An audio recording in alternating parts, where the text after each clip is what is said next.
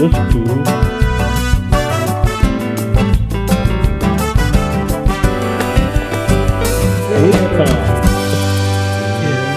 Welcome, people. Welcome to another episode of Wasting Time with Aaron and Proto.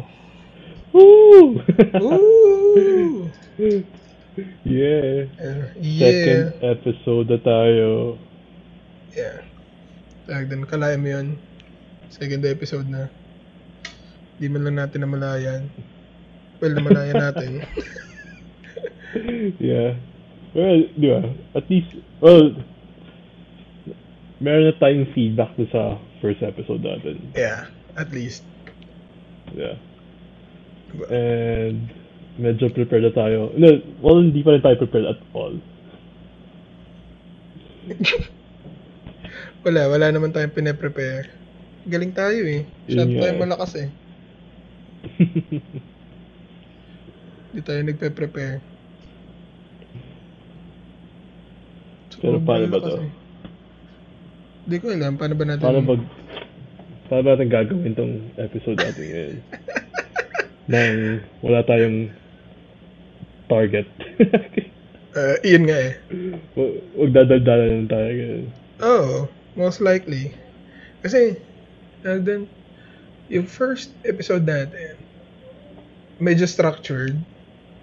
Pero, yun nga, nahirapan tayo kasi medyo awkward and syempre, nag-aalala tayo sa pacing and everything. Pero, ngayon, we're trying na a different approach. Like then, yung wala naman tayong pinlano, as in zero. Meron lang tayong big topic na nasa isip, pero hindi ko nga alam kung madadaanan natin yun ngayong gabi. Tingnan natin. Yeah. Then, kasi naman, ang hirap pag kayo sobrang structured eh, unless personal kayong nag-uusap. Parang, sa akin di ba? Parang ang awkward. Kung personal kayo nag-uusap? Kung personal nag-uusap, mas madali. Kasi you can play off each other's, yung aura and everything. Yeah. Mas madali eh. Hindi katulad pagka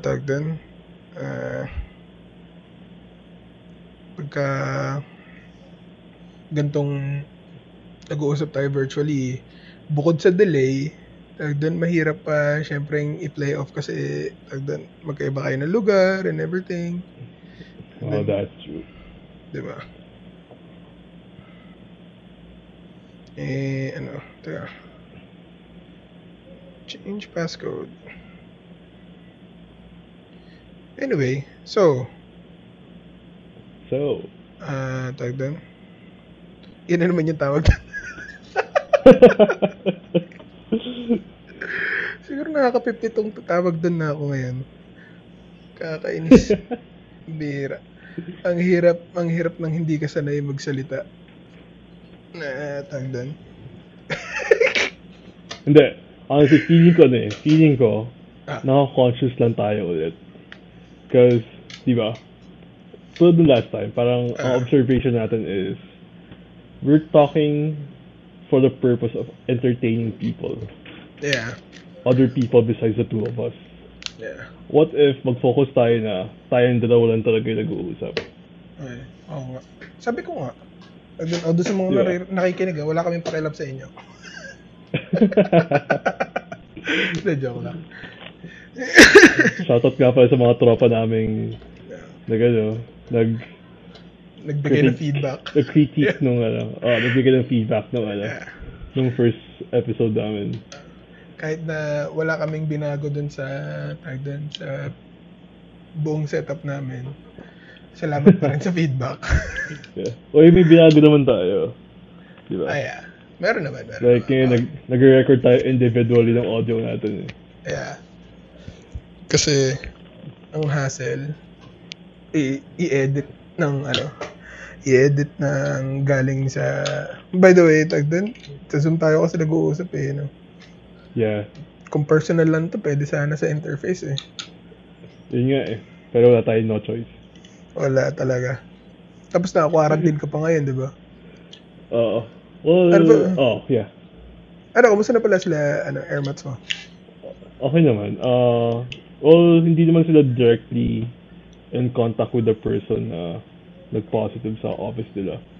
Pero just for extra measures. Precautionary measures lang. Quarantine na. Yeah. I see. Nag-self-quarantine na sila. Okay. So yun, ako to, Master Chef. Iyan, Master Chef mo. Yeah. Master Chef, Master Tagahugas ng pinggan. Yeah, wala kang no choice niyan.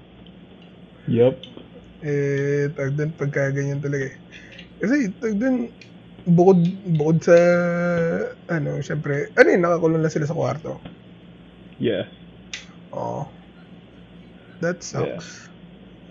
Yeah. Dinisinfect niyo na yan, yung kotse niyo? I think so.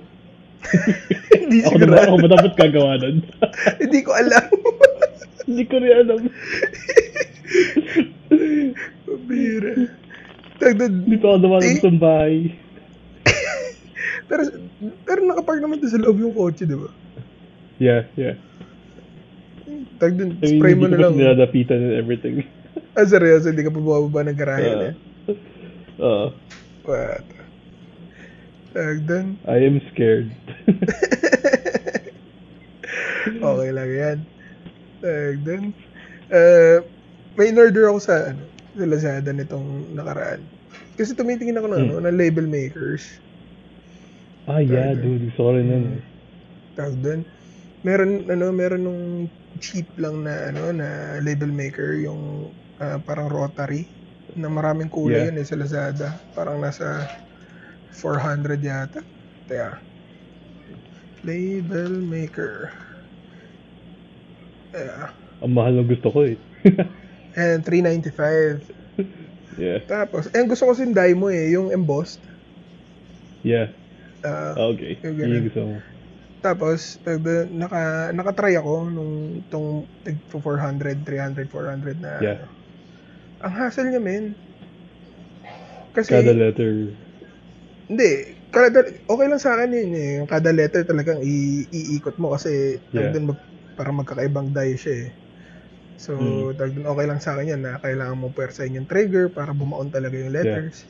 Pero ang problema ko sa kanya is sa spacing. Kasi yung tape, tsaka yung mismong dye, ang layo ng feeding point niya, tsaka nung exit point. So, pagka nagsulat ka lang ng mga halimbawa, 2, 3 letters, kailangan mong i-trigger yung space para lumabas on the other end yung yung tape. Hindi mo siya maano. Hindi mo siya ma-rewind. Oh my God. Sabi ko, sobrang excessive. sobrang sayang yung dye mo. Ano ba yan? Gusto kong, syempre, magtitipid ka rin naman ng dye mo kasi hindi naman ganun din kumura yung dye mo. Yung tape. Pero, kung ganun ka-excessive, teka, meron ako ditong sample eh. Ito. Ang pangit nga kung ganun. Ito, tinan mo. Ang layo ng space. Yan yun? Ang layo ng space. Wow. Diba? Grabe. Ang daming nasasayang. So, kailangan marami ka talagang gagawan. Oo. Tsaka masulit mo siya. Tsaka mahaba yung isusulat mo. Para onti lang yung sayang. Sabi ko, hindi okay sa akin yung ganito. Yeah. Hindi ganun ka-efficient. Tsaka hindi ganun ka-cost effective. Kaya ginawa ko, order na ako nung dye mo talaga. Napamahal lang ako. Hindi naman. Umabot na Kasi manual din manual. Pero dye mo. Okay. Umabot ng 1.1. Talaga? Kasama 5 tape. Okay, so, not bad. Yeah. Parang nasa 800 lang yung unit itself. Yeah. Which is, compared sa 400 na Tsaka parang napaka-flimsy ng 400 eh. Parang daw masisira siya after ilang use. Yeah. Sabi ko parang hindi advisable. Kesa naman magsayang ka ng 400, di ba?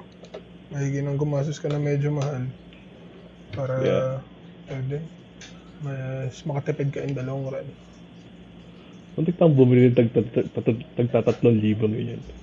Level maker. Alin yung printing? Yung digital. Yung sa brother ata yun. Nakasubok ako dun, men. Masaya yun. Talaga? Oo, masaya siya gamitin. Doon yung parang may, may VTech ka na, parang pambata. May keypad, yeah. Masaya siya gamitin. Ngayon, parang hindi ko siya gagamitin talaga. Gusto ko lang. Actually, yan din yung una ko struggle, kaya hindi pa ako kumukuha before. Kasi sabi ko, parang sayang naman. Parang doon ko matetenga lang to sa bahay ng sobrang matagal. Kasi doon gagamitin ko once, twice, tapos hindi na, tapos matetenga na siya. Diba? Pero na-realize ko, doon, walang pangalan yung mga gamit ko. Pagka pumunta ako ng shoot, syempre, doon, lalo na yung system na gamit ko, Sony. Daming naka-Sony ngayon. Ang daling maghalo-halo ng mga gamit. Totoo tapos, doon, pangalan ng mga tripods. Kahit nga plates yung doon, mga camera plates. Yeah. Kasi ang daling magkawala eh. May nawala na ng mga body cap. Yeah, exactly. Yung mga body cap, lens caps. Yeah. Ang daling mawala. Nakawala na nga ako eh. Na isa eh. Dalawa pala. Isang plate, tsaka isang lens cap. Sa shoot. Ako nakapag-uwi ng extra. Hindi ko na paano. Mga nailagay sa bag. Hindi sinasadya. Buti na wala pa na-uwing lens. Mas malala yun, men. Pagka ganun. Sobrang GG yun. Pagka nakapag-uwi ka ng lente. Doon na-mix up mo yung, yung 2470 f4 mo sa 2.8. Tapos na-uwi mo yung 2.8. Sarap. Parang napag-uwi ng 30,000 nun, men. Sobrang sulit yung gig mo nun. Yun nga eh. Tapos alam mo ba, meron pa ako isang nakita naman. Ito yung paper round. Alam mo yun? Ano yan? Para siyang thermal paper printer. Na it's about, 2 card decks. Hindi mga 3.5 na card decks yung laki. Tapos, yung piniprint niya, pwedeng sticker paper na thermal, tsaka yung parang resibo na thermal paper. So, hindi siya parang laser printing? Or similar? Hindi. Oh. Iba siya. Tapos maliit lang siya eh. Tapos Bluetooth. Oh, wow. Tapos may app siya. Tapos pwede ka mag-print ng pictures, pwede ka mag-print ng text. Yeah. On a font you like. Pwede mo i-customize, pwede ka mag-drawing. Tapos, maganda sa kanya kasi maganda siya pang notes. Kung mahilig ka ng notes. O kaya, grocery lists. Yeah. Maganda siya eh. Kaso, yun nga, isa na naman siyang bagay na gagamitin mo ba na matagal? It's just nice to have. Diba? Pero it's fun. Nakatry na rin ako eh. Nag-try kami mag-print ng picture. Black and white lang naman. Tapos, pagka nilagay mo siya sa sa wallet, nabubura. So talagang single use lang siya. Yeah. Single use lang talaga. Kaya maganda siya pang mga temporary notes. Lists, grocery lists. Yeah.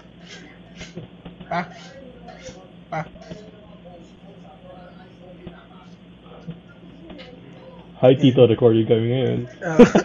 Naghahasa ng kutsilyo eh. Nice. Kasi ginagawa namin, pagka yung kutsilyo namin, hinahasa namin doon sa edge ng tiles. Kasi pwede naman eh. Pato naman siya and it's gritty. And works for cheap knives naman eh. okay lang na hindi siya katulad ng mga mamahalin na kailangan mo talagang ayusan ng sanding blocks and everything tapos tamang grits. Hindi siya maselan kumbaga. May ganun ako. Ano? Hindi ko lang pala gamitin. Sanding stones? Pero cheap lang siya na sanding stone. Wait, yung mga ganito baka haba yan? Yung mahaba Yung mga yan? galing ng Japanese home center. Uy, okay lang yun. That works. I mean, di ko lang paano siya gamitin. Sinubukan ko siya sa utility knife ko. Pero, hindi ako marunong, so, mas pumurol pa siya. Seryoso. Doon, ang trick nilang ginagawa doon, pagka yung, kailangan kasi doon basa yun eh. Tapos, pagka kinakaskas mo siya, diba, one side, tapos, smooth lang, hindi mo kailangang mabilisan, hindi mo kailangang mabigat.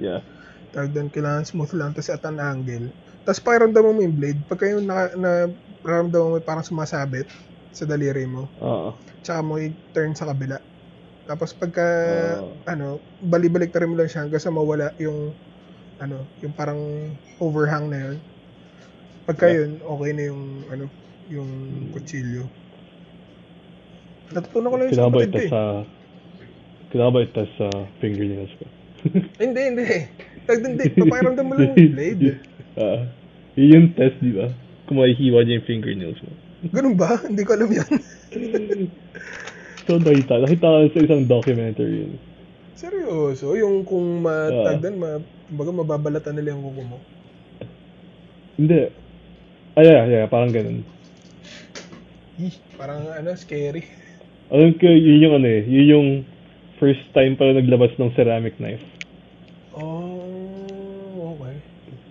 Yun yung pinantest nila. Na-try mo ba yun? Ceramic knife? Yeah, meron kami. Talaga? Kamusta naman? Okay naman siya. Pero, it's, yung feeling, alam mo yung feeling na, reliable siya. Hindi siya kung ganun? Kung slicing na yung ginagawa mo, it's reliable.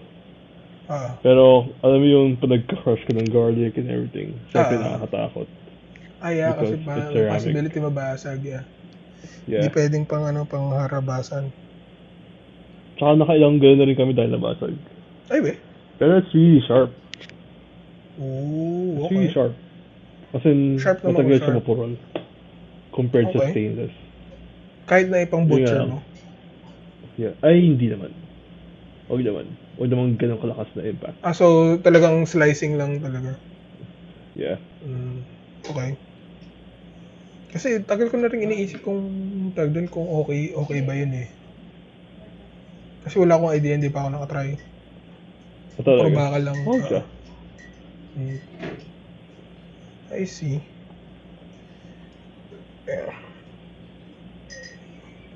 Hindi ko na-consider yung yung tag doon na yun nga pag magdodorog ka ng bawang or tag doon mag-butcher ka. Pagka nag-butcher ka kasi kailangan talaga yung butt end ng kutsilyo eh. Yeah. Yun talaga. Saka kailangan mo ng mabigat na kutsilyo. Yeah. Totoo. Hindi katulad ng mga normal lang na kutsilyo na chef's knife. Yeah.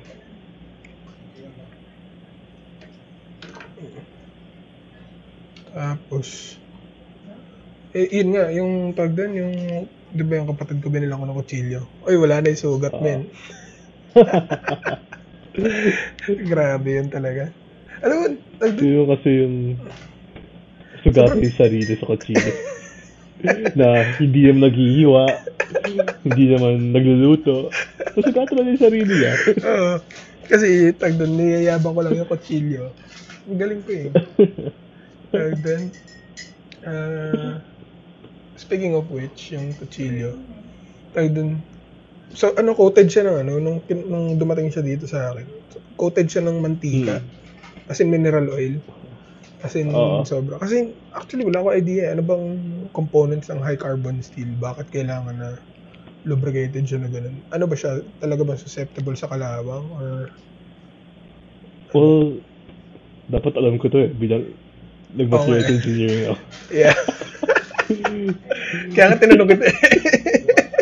Dapat alam ko to eh. Pero, based sa experience ko sa high carbon steel, hindi naman siya nag-rust easily. Or hindi siya nag-rust at all. Kasi, Okay. parang onte or wala siyang iron content. Oh, okay. So, di ba, nagre-react lang naman nagkakaroon na naman ng rust pag nag-react yung iron sa oxygen. Yung oxidation ng... Well, not necessarily sa steel, tsaka sa carbon. Sigurado ka dyan, ha? Sige. Oh my God. Ilalagay ko sa... prof ko. I-refer kita. Ilalagay ko doon sa show notes. Doon. Kasi, ano? Nagtetest sa machine shop namin. Yung mga tool bit na ginagamit namin for turning sa mga lathe. Ano yun eh? High carbon steel yun eh. Ay, talaga? Yeah. Yung ginagamit niyo pang trim and everything sa lathe? Yeah. Eh, napapansin ko lang, parang hindi naman siya nagre-react with weathering.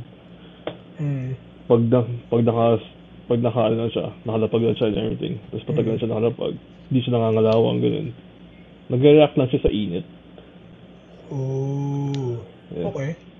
Like, pero na-try niyo nang mabasa yung ganun? Yeah.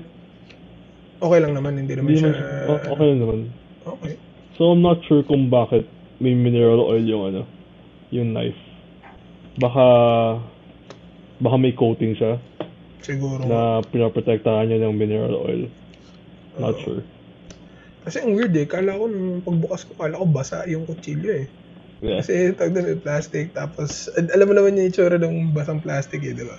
Tapos nakadikit siya dun sa blade. Tapos, wait, may tanong ko. Tawag doon, yung machine shop niyo ba sa UST yan? May facility kayo na machine shop? Yup. Wow. Ang saya sa naman inyo nun. meron. Meron ba? Yeah, sa sa engineering building ako, saan man yun. Talaga? I have no idea. Yung isang prof ko, nagtuturo siya ng machine shop sa FEU. Ooh. So, meron kayo. Meron pala. I didn't know. Tag dun sa main kasi wala eh. Talaga. Tag dun, yung nakakatawa kasi yung building namin dun, halo siya. Tapos yung pangalan ng building namin, Law Building. Kasi pang mga law students kasi. Okay. For law students kasi dun, pagkagabi. Pero tag dun, majority of the time, Archi tsaka fine art students yun nandun. Pero law building. Tapos, wala kami facility dun na kahit na ano. Drafting tables lang. Oo. Dun, wala. CAD lab lang. Kailangan nyo ba? Hindi naman, di ba? Archi. Ano ba? Workshop, fine arts. Workshop would help a lot, man. Sa totoo lang. Kasi, lalo na lagi kami nire-require ng skill models. Lagi kami nire-require ng mga visualization tools. Machine shop or a workshop, laking bagay nun, man. I don't think papagamit sa inyo yung machine shop pag gano'n kayo. Anong papagamit sa amin sa machine shop? Tingin ko hindi papagamit sa inyo. Dahil, tawag dito, yung mga machine doon, industrial grade na. Alam mo, taas yung power nila. Kaya nga, heavy machinery and everything. Pero alam mo yun, magkaroon man lang kami ng either tatlong 3D printer or CNC cutter. Yeah. Pero madali lang yun. Madali nga lang. Pero it would work heavily side by side with CAD. Tapos, sobrang mapapadali yung buhay namin. Lalo na with models. Madali naman siya i-set up. Pero wala kami facility. Pero yun nga lang, kailangan mo ng dedicated room. Yeah. Lalo na with 3D printers. Oo, man. Bilang yung mga fume niya. Yeah. Fumes, tapos cooling pa. Siyempre. Yeah. Tapos, stockroom pa ng mga filaments. Yeah. Diba? Yun lang siguro. Kahit Saka nga malit maglalagay na ano din, eh. di ba? Kahit nga malit na water jet sana eh. Dude, ang Oo. mahal. Walang maliit na ganun. Wala ba? Walang CNC maliit cutter na pa lang ganun. pinaka Oo. feasible. Laser cutter meron. Laser cutter nga meron mura. Pero water jet. Pero sa'yo magkaganon no? Water jet. Kahit anong material ihain mo. And then, may ano ba? Ano bang limit ng mga water jet? May ano ba sila? What do you mean by limit? Limit ng thickness ng material or klase ng Thickness? material? Parang wala naman eh, di ba? Alam ko wala. And then, as long as kaya nung i-handle yung pressure ng system, Yeah. G lang sila eh. Kaya, parang settle yung magkaroon. Actually, parang a year ago, tumitingin ako ng 3D printer sa Lazada. Kasi Yeah. meron eh. Tapos mura lang eh. Me too. Di ba? Me too. Ito pa yun eh. Mga ano, bagay na it's just nice to have. Uy, hindi Magagamit mo yun. Yeah. Lalo na ako. Oo, ikaw lalo. Mek ka eh. Ako, anong gagawin ko dito? Walang kinalaman doon. Well, mahilig na talaga ako mag-design ng mga kung ano-anong bagay. Sa bagay. Yeah. Pero kasi ako sa situation ko, parang kailangan ko pa ng dedicated syempre na space for it. Tapos kailangan ko mag-aral ng panibagong modeling software. Kasi hindi naman po pwede SketchUp sa 3D. Pwede nga siya, pero hindi siya ganun ka-intricate. Hindi mo siya madadial in ng... Kaya ba? Kaya. Kasi one time, nagpa 3D print ako. Yung model na ginamit ko, galing SketchUp lang dun eh. Pero you have to save it in a specific specific format. File. Yeah. May kaibigan nga, bumili siya ng doon. Hindi siya yung layer by layer na 3D printer. Yung baliktad siya, yung may bath ng resin. Wow. Bumili siya ng ganun. Tapos mura lang kuha niya. Parang nasa less than 300,000? Hindi, less than 20. Less than 20 or less than 20 or less than 30. Ganun. May ganun pala. Oo. Tapos talaga, less than 20? Tatanong ko nga yung model eh. Bibili na ako niyan. Ayun na po. Ayun na, bibili na daw siya. Big time. Pero yun nga lang, syempre alit nung working space mo. It's like, parang ganyan lang yata kalaki. Around 10, 12 inches. Then by 6 to 8 inches. Pero it's not bad. Yeah. Then kung gagawin mo... Makapag-print ka na ng wrench nun. Tsaka makagawa ka na ng camera nun. Kung part by part, kayang gumawa ng pinhole camera nun. That's true. Tapos ang maganda pa doon, mas malinis yung print nun eh. Yeah. Sobrang linis compared sa... Sobrang smooth dun. Tsaka, yung level ng details na kaya mong yung level ng details na kaya mong gawin, it's much better compared sa filament printing. Kasi yung filament pala, ang dami palang klase nun. Yeah. May ABS, may PLA. Yep. Tapos iba-iba rin yung texture ng print, iba-iba rin yung Yeah. Tapos ang dami mong kailangang alalahanin pala while printing. Yung temperature ng bed, temperature ng nozzle, cooling. Yeah. Kaya masaya, di ba? Masaya siya, pero nalula ako, men. Yeah. Nalula ako. Pero tingin ko magiging masaya siya once I understand how to model properly. Tsaka maka-experience ako ng 3D printing. Saan ka nagpa 3D print? Sa friend ko lang yun eh. Para sa thesis namin. Okay. Okay naman. Kailangan ko lang gumawa ng part, parang adapter for a nozzle. Na joke. For a tube na i-convert to sa flat na plate. Yung takbo ng water. Plate. I mean, sand in between the plates siya tatakbo. Sabihin natin so, yung thick, parang reducer siya, yung gano'n. gap. Hindi. Pwedeng sabihin ganun. Pero talagang nagka-function siya as adapter. Kasi from a tube, to a flat. doon magagaling yung water. Ah, Tatakbo siya papunta sa flat surface na plate. okay. In between two plates. Na ang Oo. thickness lang niya is around 1 millimeter. Oh, nipis. Yeah. Tawag dun, Tapos pabalik ulit sa Tapos pabalik ulit sa sa tube. tube. So, Okay, gumawa ng gets. adapter for that. Gets. Parang parang parang water block ng computer, ng CPU. Pagka Yeah. nag-water cooling Yeah. I see. Hindi madali gumawa ng ganun. Oo, men. Lalo na't ganun thanks kanipis. to 3D printing. Malaking bagay talaga ka 3D printing. Yeah.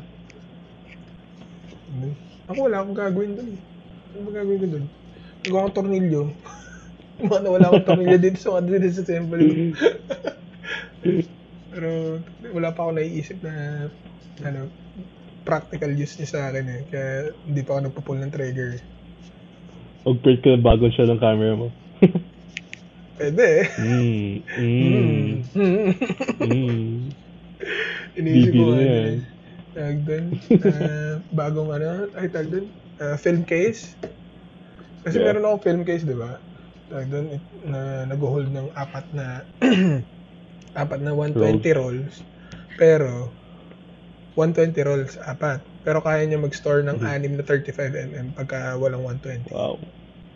Diba? Tapos, pag bumili ka ng 3D printer, gagawa ka na lang. Pa yun.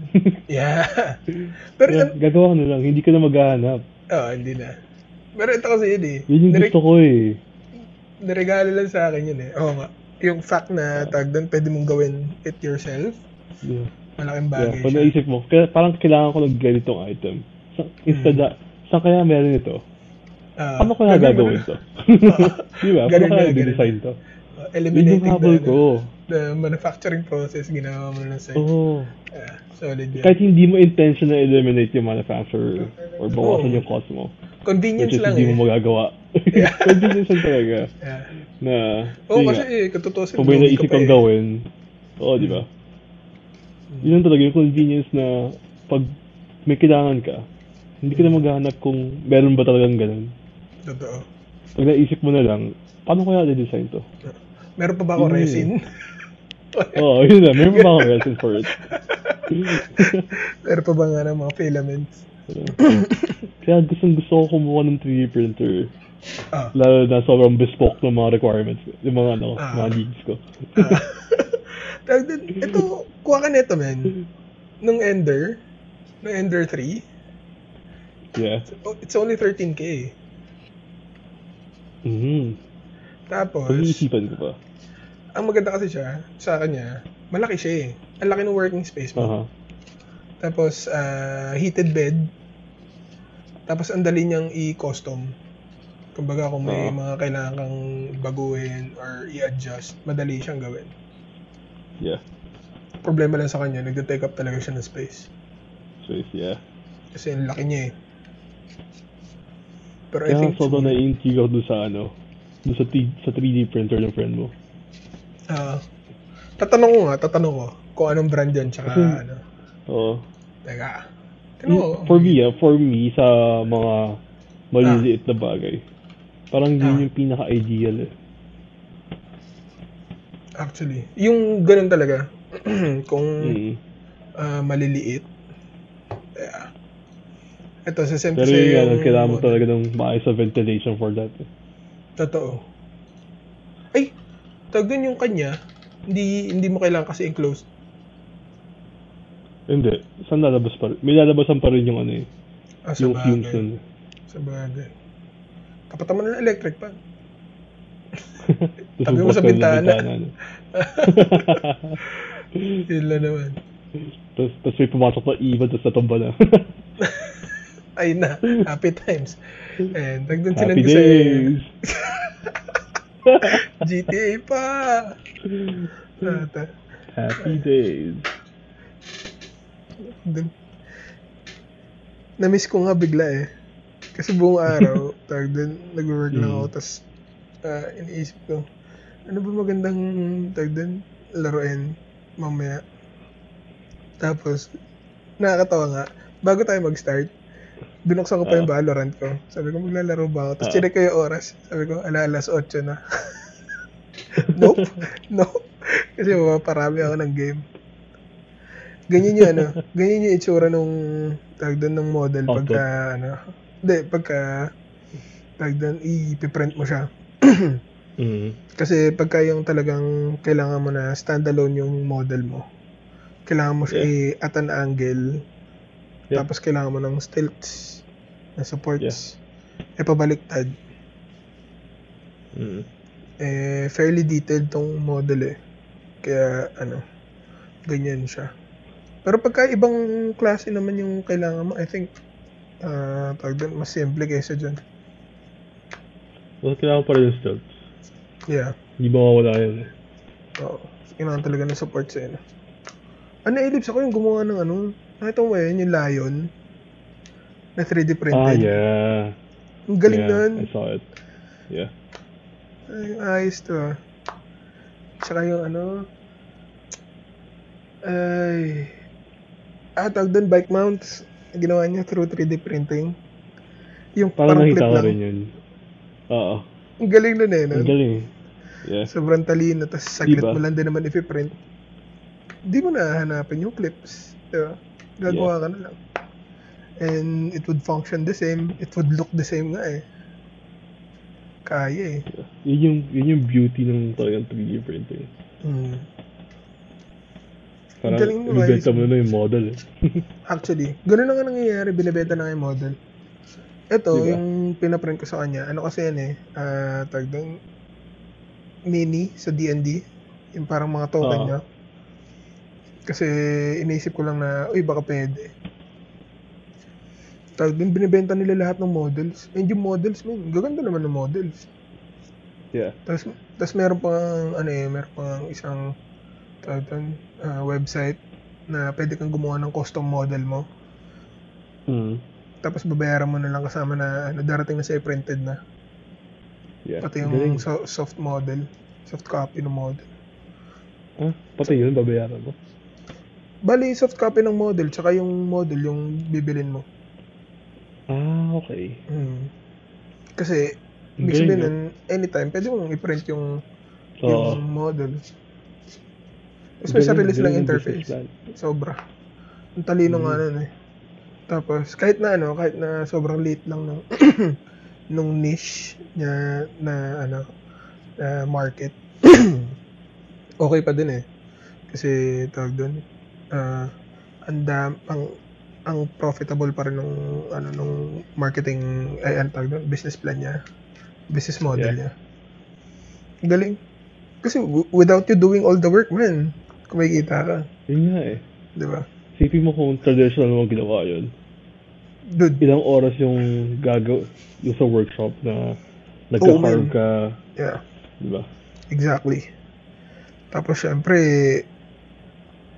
iisipin mo pa yun. Dun sa software na ginawa nila, hindi mo na iisipin pipili ka na lang sa options nila kung anong pwedeng available na ang galing. So, mabilis lang yung turnover. Marami lang back-end na foundation. Pero after nila ma-set up kahit bitawan nila yun, kikita na yun. Andar na siya mag-isa. Yeah. Refill ka na lang. Yeah. Refill ka na lang. Mag-resupply ka lang talaga. Na lang siguro, magdadagdag ka na lang ng models every once in a while para mag-refresh ng library. Pero okay na siya. Diba? Tumatakbo na siya. Anyway. Nakita akong company tungkol dyan sa 3D printing. Nag-start lang sila mag-model ng isang printer. Tapos, ang nangyayari, yung manufacturing nila ng machine nila, lahat 3D printed. What? So yung 3D printing machine nila, gumagawa ng 3D printer. Ang galing eh.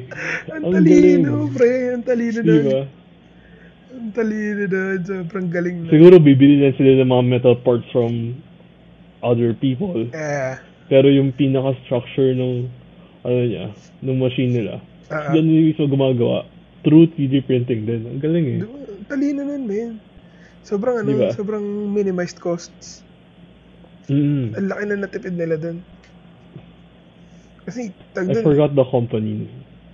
Pero, amazed ako dun. Kasi kagandahan nun, yung mga bespoke na parts na kailangan nila, kaya nilang gawin. Yung mga hindi bespoke na parts, yung talagang mabibili mo na off-the-shelf na mga bagay-bagay, which is sobrang mura lang kasi bulk siya ginagawa. Ang daling kumuha, di ba? Di ba? Ang galing nun. Ang galing nun. Super.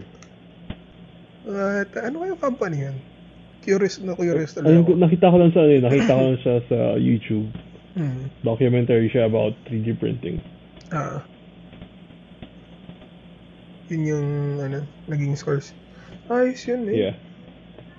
Alam mo ba yung tag doon na pinaplano nila na yung pods sa Mars? Mga bahay sa Mars? Nakita mo na ba yan? Hindi pa. Na mukha silang mga tall cylinder base.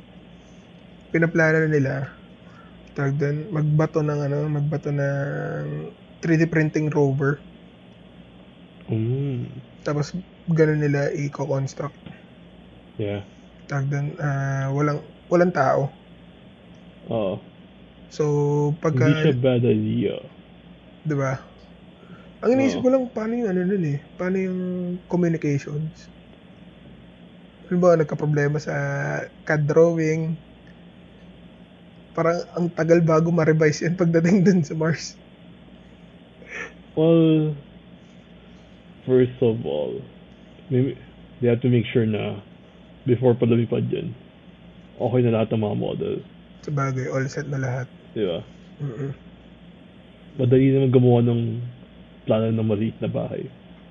Totoo. Alam mo yan, RC ka. Not anymore. Hindi mo naabutin ng taon yung plano ng isang bahay na maliit lang. Na pressurized yung loob. Ang plano nila gawin na design, double walled. Parang parang hydro flask. Yeah. Para tawag doon, consistent yung temperature sa loob and yung pressure sa loob. Yeah. Hindi siya masisira.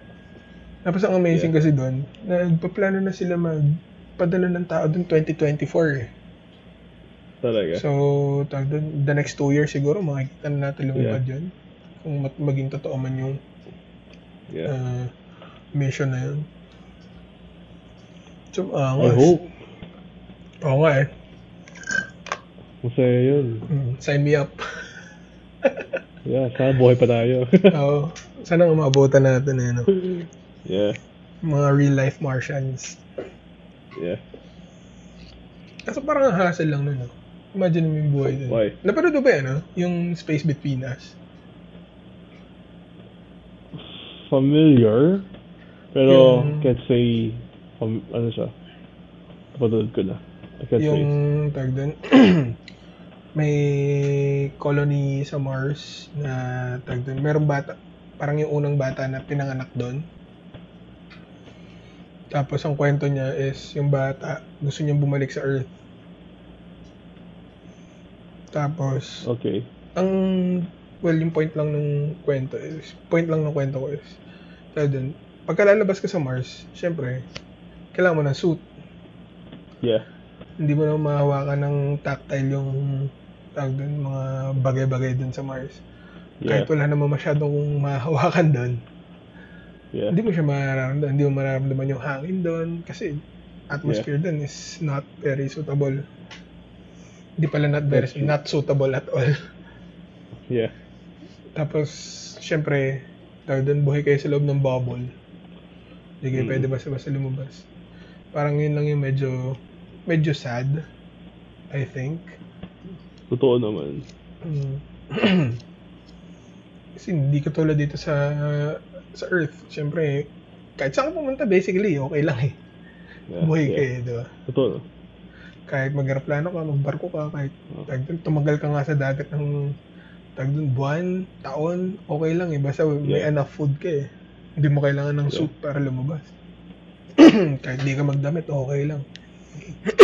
Technically okay lang, hindi magdamit. Yeah. Pero siguro Ito factor nga yan. Pagka Mahirap nga na-terraform, yan. pagka na-terraform siguro natin yung Mars, pwede pa siguro. Pero ang laking ano nun, ang laking adaptation on our part. Yeah. Syempre, it won't happen in our lifetime. Oh, for sure. That's a big project. Yeah. Tsaka wala pa nga tayo dun. Tsaka yung tagdan malaking limitation sa kanila. Tagdan, it would take time talaga eh. Hindi ano eh. Hindi siya tagdan yung pwede mong i-transplant lang yung puno eh. Yeah, that's true. Kailangan mag-develop ng panibagong species na would tolerate yung ganong klaseng environment. Yeah. Para ma-terraform. Tsaka magkakaroon ng output na kailangan ng tao, di ba? So, madami kong kailangan i-consider. Yun nga. Yung soil, is it suitable ba for germination? Tama ba? For plants. Tapos, yung syempre, may water ba sa Mars? Though, may mga reports na nagsasabi meron daw, pero you have to confirm it pa eh. Then, yung UV rays, I think. Kung... Hindi ba mas onti dun? Ay, hindi. Mas malakas pala kasi walang atmosphere. Yeah. Like, magsasurvive ba yung mga species na galing sa Earth sa ganong exposure sa UV rays, mga ganun. Lagi kang kailangan consider talaga. Totoo. And kung may carbon dioxide ba? Bilang, di ba yun yung kinoconsume ng mga plants eh. Yeah. Kaya nga. So, malayo pa tayo. Malayo pa, yeah. Hindi pa. Malayo pa. Hirap pa tayo. Hindi pa nga tayo nakakabalik ng buwan eh, di ba? Yeah. Doon kasi tinigil ng US yun eh. Bakit ba? Ano bang nagirasan? Not sure, pero alam ko tinigil ng US yung space exploration, I think, a few years back. Okay. For some reason. Hindi ako updated sa reason kung bakit eh. Ang alam ko lang, tinigil nila yun, no? Dinicommission nila yung space shuttle. Yun lang yung alam ko. Alam ko matagal na yung time since last na nagkaroon ng space exploration. Tapos yung pinaka-recent syempre yung kay Elon Musk. Bravo. Sobrang galing nun, man. Nakaka-elibs yun. Hindi ko akalain yun talaga eh. Nung pinapanood ko parang parang hindi totoo. Di ba? Parang nanonood ka ng movie and everything. Sobrang sci-fi eh. Nung nagdadak yung pod. Tsaka nung bumalik yung yung Falcon Heavy. Yeah. Grabe, sobrang weird. Nung mga unang test flights pa lang nila nun, amazed na ako eh. Nakikita ko lang sa Instagram. Totoo. Ano lang eh, dun yung barrel lang yung bumabalik. Tapos, yung pagland nila, sobrang graceful. Yeah. Sobrang controlled. Galing naman na ito mga. Tapos ano pa? Na-amaze ako doon. Kasi syempre, sa video lang natin nakikita eh. Tapos, hindi natin nakikita yung scale talaga ng item. Napakalaki pala ng Falcon 6? 9? Falcon 9 yeah. Falcon 9. Napakalaki pala nun, grabe. Gano'n ba kalaki yan? Hindi ko alam eh. Paano ba? Kasi laki nung launch tower niya, ni NASA. Wait! Hindi ko alam yung specific measurement. Wait, as in, wow, ang laki nga. Or, tama ba? Alam ko ganun nga talaga kalaki. Kung ganun siya kalaki, malaki nga. Hindi ko matandaan, wait lang. Sige lang. Hindi ko matandaan yung ano eh. Sige lang, go lang. Parang malaki talaga siya. Kasi ang laki siya ng building. Okay. Wow. Kung ganun nga siya kalaki, man, malaki nga siya. Diba? Mas lalong sobrang impressive nung self-landing capabilities nun. Yeah. Tapos akala mo rin ang liit lang nung drone Landing pad? Landing pad. Napakalaki din pala talaga yun, grabe. Yun yung something na hindi mo ma-appreciate pag sa video mo lang nakikita eh. Totoo. Wala kang idea ng scale. Kung isipin mo talaga madali lang yung project eh. Pero at that scale? No. Ang daming factors. Daming kailangan i-consider. Kasi gulat na gulat. Ang pinaka-nagulat talaga ako yung yung mga legs ng Falcon 9. Yung tatlong legs na makakabalad. Yung nakita ko siya katabi yung tao. Gulat na gulat ako. What? Hindi ko pa nakikita, wait. Kailangan ko i-search yan. Parang yung legs ng Falcon 9, parang kasi height siya ng 2-story na building. What? Seryoso? I think, ganun siya kalaki. Wait. Wala akong makitang picture. Bad trip. Kasi kung titignan mo yung loob ng pod, tapos i-contextualize mo siya sa view nung pod itself. Parang ang liit lang eh. Yeah. Parang kasing size ng Picanto or diba? Kasi ito may pictures nung pod, tas next to a SpaceX suit. Liit lang eh. Pero hindi ko mahanap yung scale. Wait. Sa Instagram siguro lang yun, SpaceX. Parang nakita ko din sa video eh. Yung inaayos na rin yung Falcon 9. Okay, teka. Tignan natin. What? Kung ganun kalaki yun, sobrang laki nga, man. I had no idea. Ay, what? Ang laki nga. Nakakagulat. Ang laki nga, man. Yeah. Nakita ko yung picture sa IG ng SpaceX. Oh my gosh. Diba? Ang laki. Wow. Kaya, yun talaga eh. Yung nakita ko yung preparation for Falcon 9 for the SpaceX launch. Doon ko lang na-realize, ano ba term? Hindi realize eh. Nag-grasp yung scale ng project na yun. Laki. Ito nga, ang tag doon, may model sila dito sa labas ng building ng SpaceX. Compared to a car, what? Ang laki. Damn. Baliw tong mga taong to. That's Elon Musk for you. Sobra. To launch a project na this magnitude, tapos to succeed. Yeah. Grabe. Saan to? Meron pa sila isa parang space shuttle na full chrome. Hindi ko na alam yun. Starship siya. Pang colonizing. Passenger vehicle na yata. Ay, what? Ang laki nga, man. Yeah. Look at that leg. For context, legs po to ng SpaceX rocket. Yeah. Yeah. Ay, naku. What a man. Intense. Ang galing na ito. Hindi ko akalain.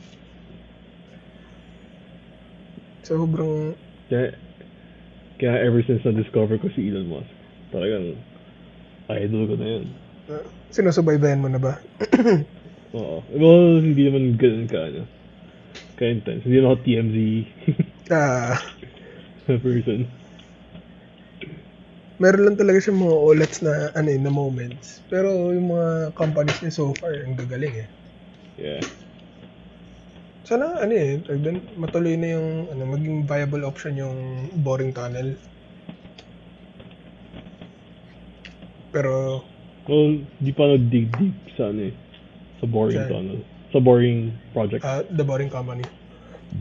Company pala, sorry. Boring company. Okay siya eh. I Bakit? think, tawag dun, it would eliminate subways. It would eliminate, tawag dun, actually, expressways. Pero ano ba yung goal ng project? Faster travels. Land travel.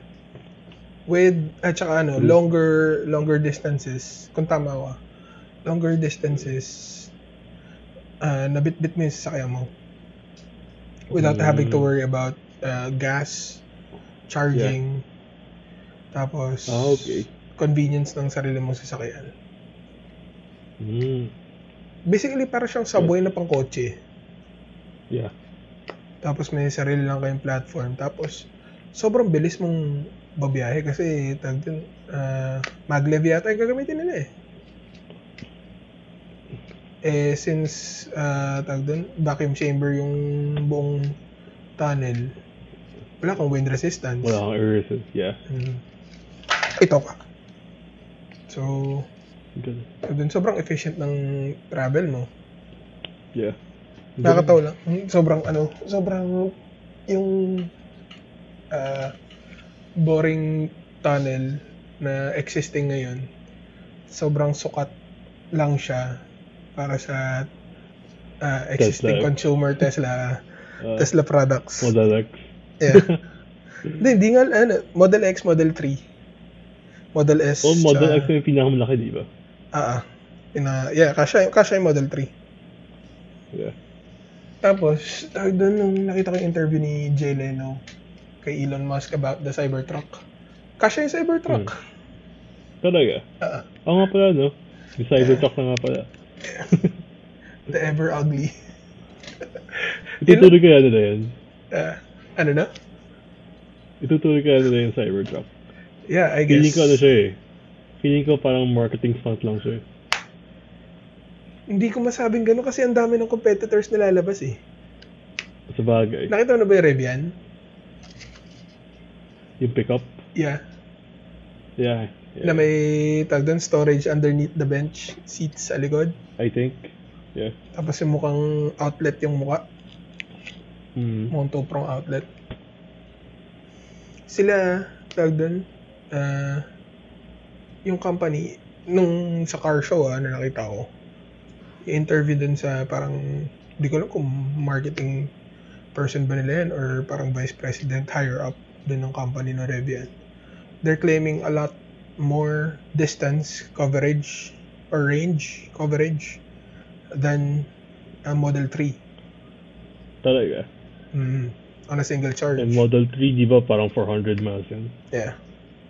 Extended range. Yeah. And they're claiming more. Tapos yung kotseng pinakita nila dun sa expo, fit and finish, tapos na. Wow. Kumbaga production na lang. And this was around 2 years ago. Nice. So, either in production na sila ngayon, ang alam ko nga, ang first batch ng trucks na i-roll out nila is ngayon 2020. Hindi ko lang alam kung dahil siyempre all of this pandemic and everything, kung naudlot or na-postpone. Pero ang alam ko ang target date nila is 2020. 2019 nga late 2019. Yeah. Mga first batch. Tapos naglabas sila ng yung closed back, parang Range Rover na SUV. They're claiming a little less than the range nung pickup. Pero malaki pa rin siya for that size. Sipin mo kasing size ng Escalade na full electric. Na electric, no? Tapos kaya tumakbo ng... takbo 400 miles yun. Yeah. Kaya mong tumakbo ng Bicol to, I guess, Baguio? Balikan? On a single charge? Ay, hindi naman. Not sure. Hindi, siguro QC to Ilocos on a single charge. Pwede. Ganun. 800 kilometers. Yeah. Masaya yun. Sobrang saya nun. Oo. Tapos Kung ang may dami mga pa charger na tayo dito. Yeah, kung may mga charger. Alam mo, may nakita nga ako one time sa Morato, Model X. Yeah. Unang lumabas sa isip ko, saan nagcha-charge to? Sa bahay lang. Wala, sa bahay. Ano pa naman, tag dun yung kasi nanonood din ako ng mga Tesla reviews and everything na ganyan. Yeah. Ang charging pala, na pagka dinaretso mo sa wall socket, is trickle charging. Sobrang bagal. Oo. So, kailangan mo iwan talaga siya overnight. Pero pagka may tama kang charger na sasakyan, it's a lot faster. Like 3 to 4 hours, mapu-full charge mo. Yeah. Kasi nakadikit talaga dun sa main. May sarili siyang breaker. Oo. So, mas malakas yung output. Tapos, kung naka-Model X ka dito, isipin mo kung abutan ka ng pagkalobat ng sasakyan mo. Yeah, wala ka. Hindi mo matutulak yun Saka pupulutin. Di ba? Sobra. Wala kang magagawa kundi pa-pick up yung sasakyan mo. Ay, ang alam ko, hindi po basta-basta. Ano? I need to go to CR. Sige lang. Alright. Yeah.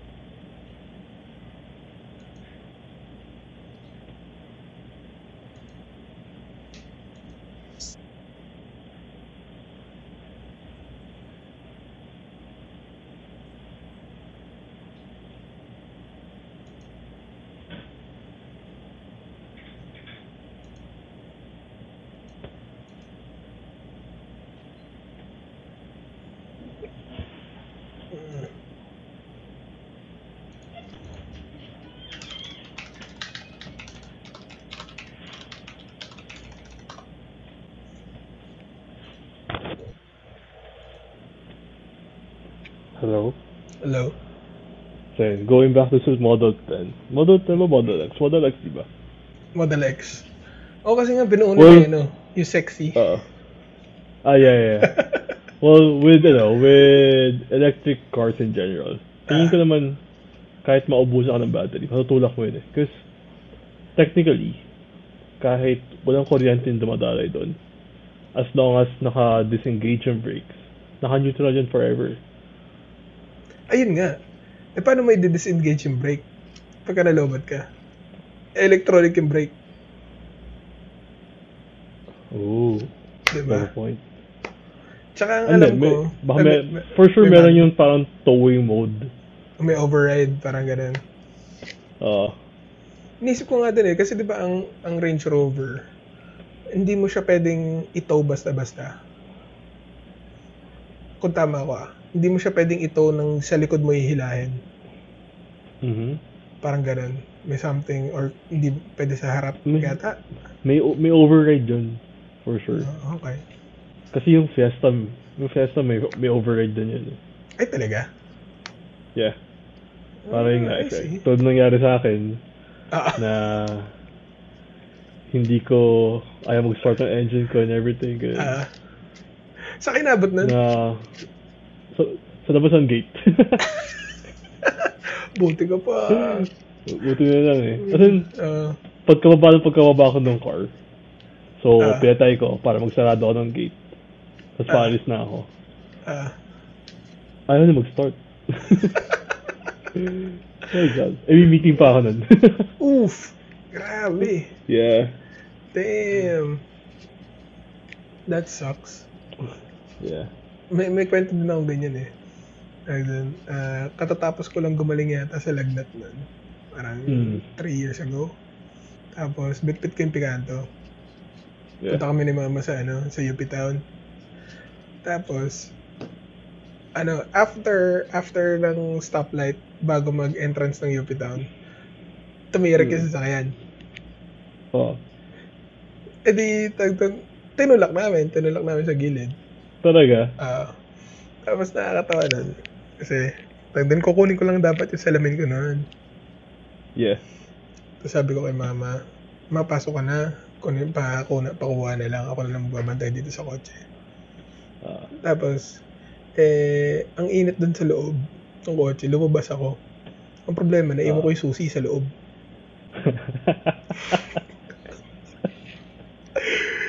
Nakalock. Galing ko eh. Nice. So, parang 3 oras yata kami. Si Papa, pauwi pa lang galing province. Buti lang, hawak ko yung phone ko kasi natawagan ko si Papa. Tapos, dumating din yung tita ko para kunin yung susi. Kasi, nag-taxi nga yata. Nag-taxi si Mama nun, di ba pa? Papunta dito? O, nagkita ba kayo? Ako yata lang si Papa yata umuwi dito para kunin yung susi. Tapos, buti na lang, malapit na siya noon. Yeah. Tapos, umulan pa. Yun pa yung malala. Umulan.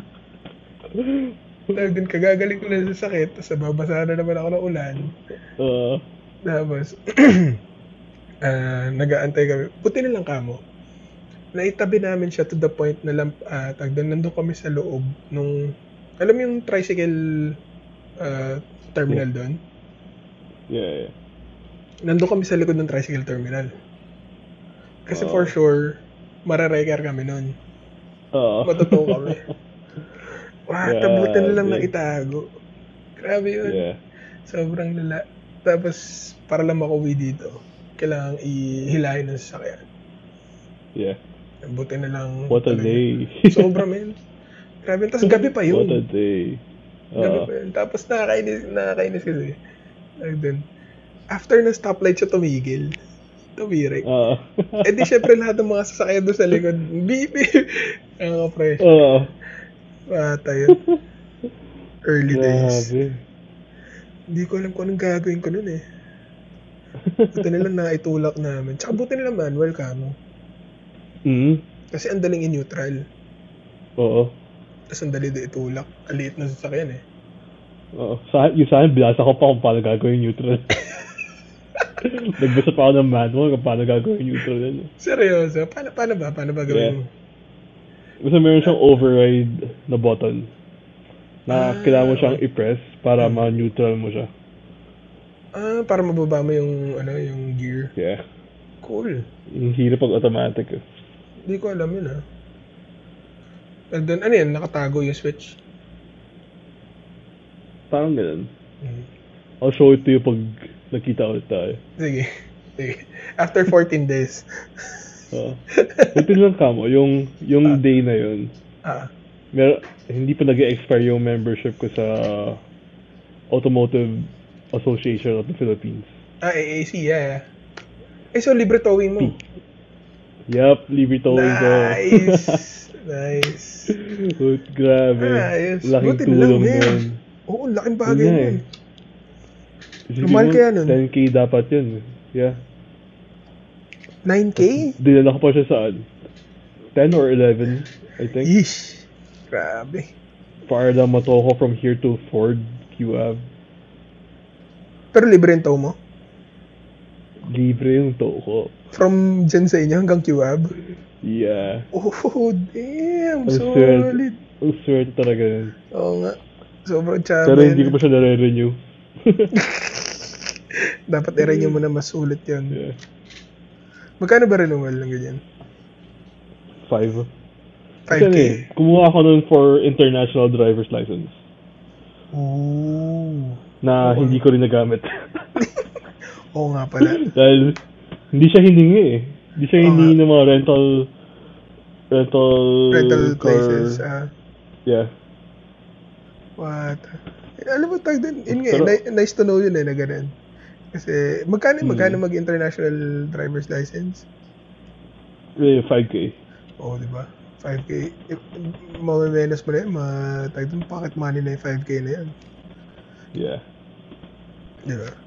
Kesa naman yung, although understandable kasi punta ka ng Europe. Yeah. Kasi mas sketchy mahuli doon. Yeah, that's true. Tsaka kailangan mo talaga mag-drive doon eh. Pagka yung mga ganong klaseng lugar. Di katulad pagka nagpunta ka lang ng Hong Kong or Singapore na very walkable. Yep. And doon talaga oras yung inaabot ang commute. Yeah, totoo. Kasi nalayo eh. Kaya nga eh. Ang lalayo ng mga city to city sa travel. Tsaka pagka ganun kasi, pupunta ka na lang din dun, hindi ka pa iikot talaga. Yeah. Diba? Parang sayang eh. Although, it's a different story pag nasa London ka. Kasi sa London, hindi ka basta-basta makapagpasok ng kotse. Why? Parang kailangan mo magbayad ng tax or some kind of toll for it. Or Talaga? pass. Kailangan mo magbayad ng pass para makapasok ka sa London. So, nagbayad kayo ng pass? Parang ganun? Hindi kami nagkotse for London. Sabagay, maayos naman yata yung kami. subway system nila, di ba? Yeah. But it still took 2 hours. Seryoso? Yeah, ganun siya kalayo from London. Ganun kalaki yung Europe. Kalain mo eh, no? Yeah. Alam mo yun nga eh. Pagka yung nakapunta ka sa mga ganung lugar, doon mo makikita yung magnitude ng mga bansa nila. Yeah. Ewan ko it feels na sobrang lawak, sobrang dami mong pwedeng puntahan, sobrang dami mong pwedeng gawin. Kasi ang laki ng place.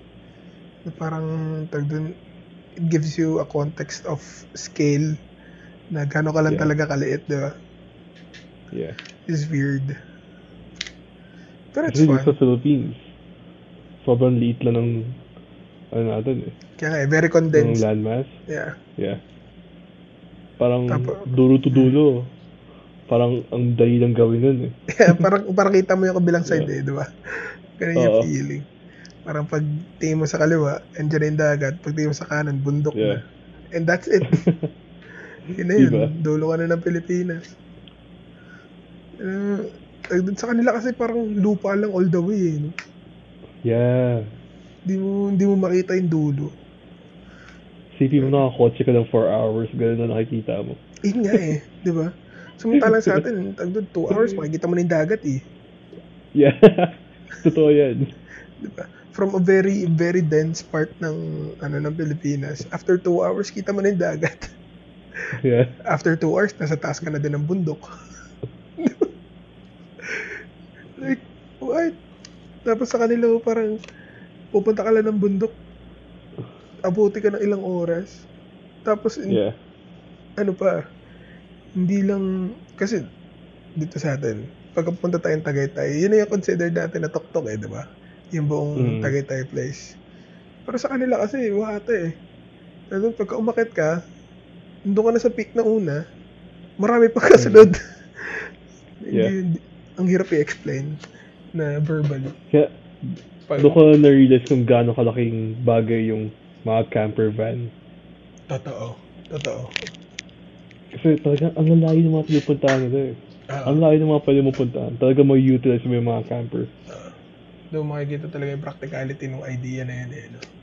Bakit nagre-resort yung tao to living in buses, in creating mobile homes. Kasi dito hindi mo magets eh. No. Like, sobrang hindi applicable karamihan dito. Di ba? Buong buhay mo nagre-revolve na sa Manila eh. Yeah, totoo. Lahat talaga, parang luxury item na nga yun eh. For us eh. Literally, luxury item siya. Tsaka, wala siyang sense dito eh.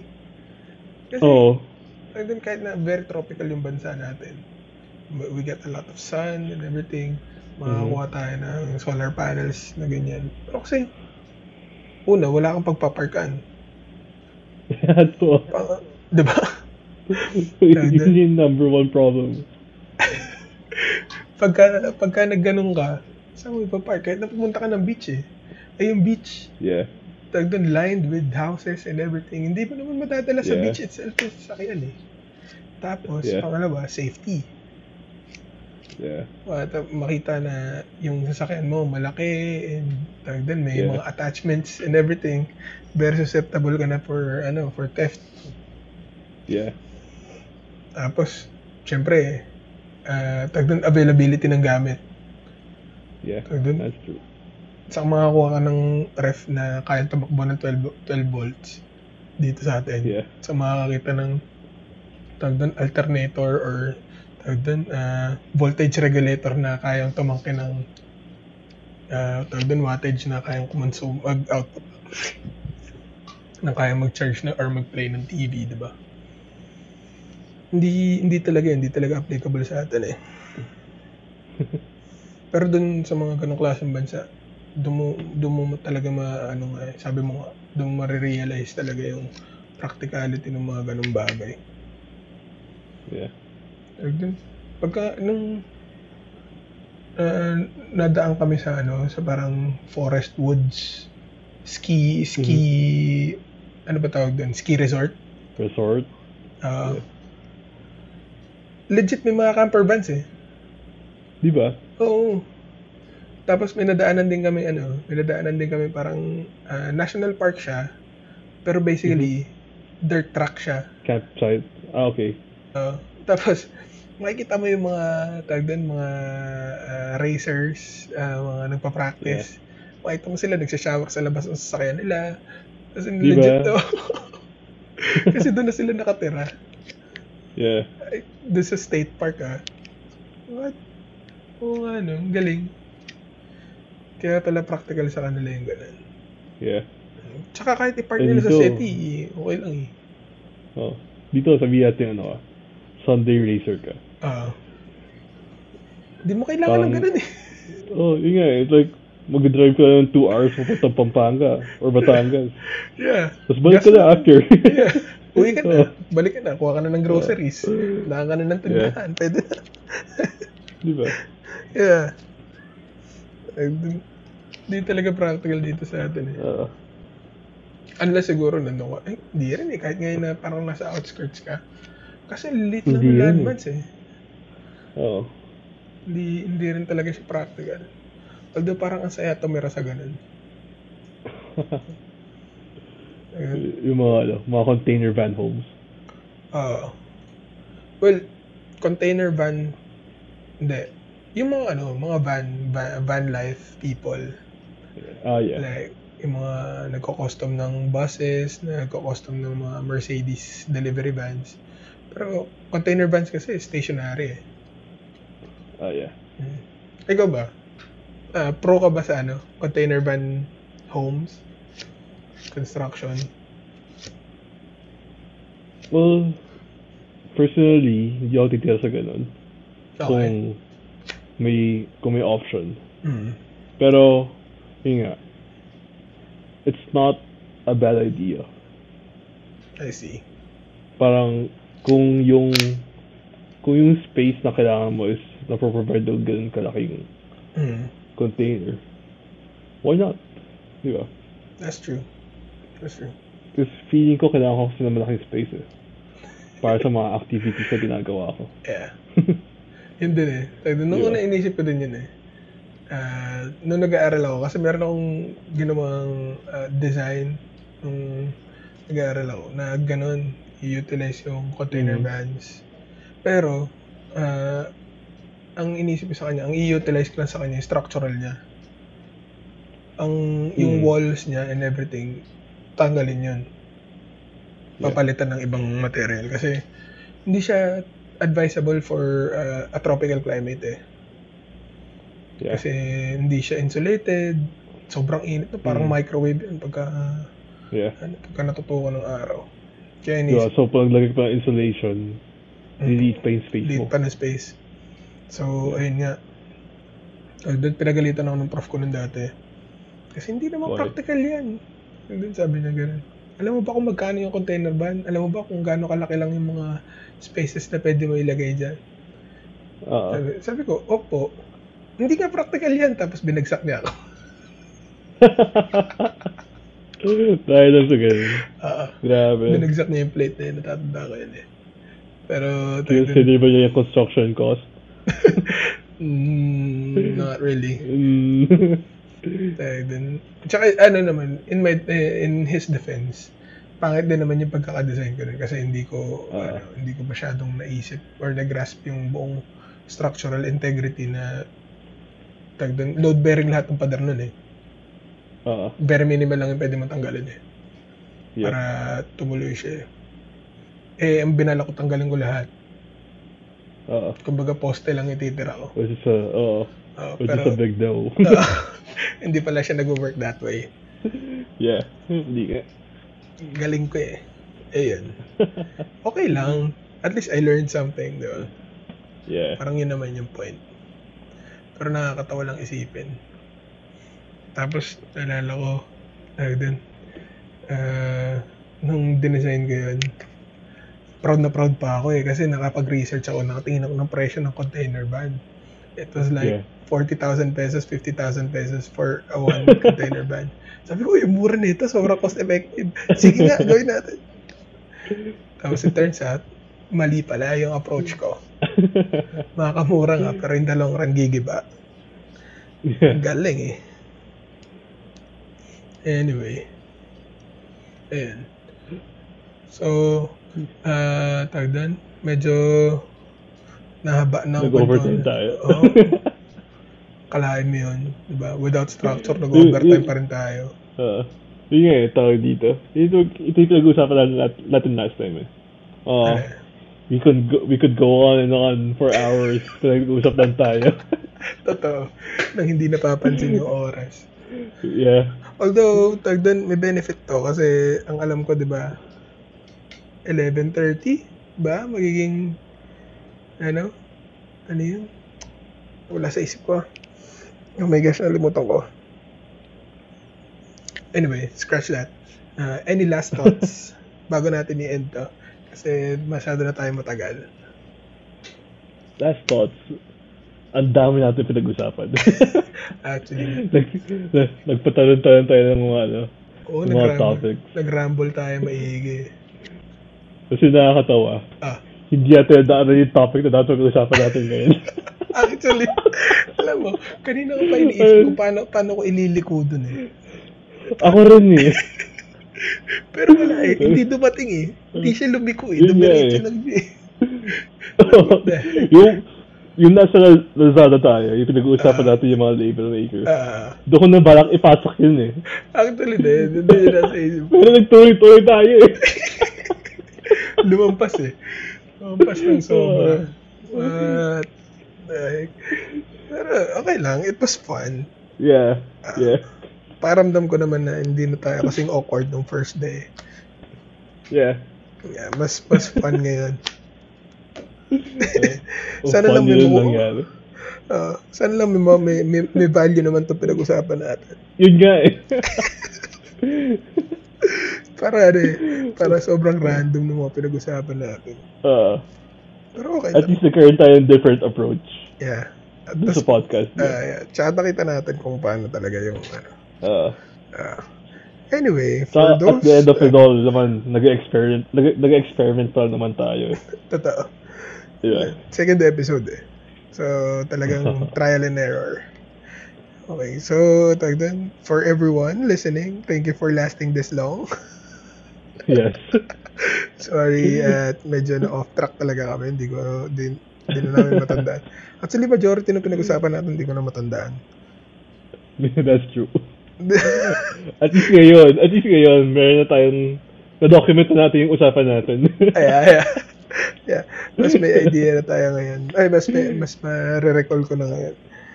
Ang haba nung i-edit ko. Pero okay lang yan. Anyway, again, thanks guys for listening. And this is Garlo, and this is Amiron. Yeah. And this is wasting time again. Yeah. And we literally wasted time for an hour and 30 minutes. Yeah, salamat sa pakikinig. And see you on the next one. Bye. Thank you guys.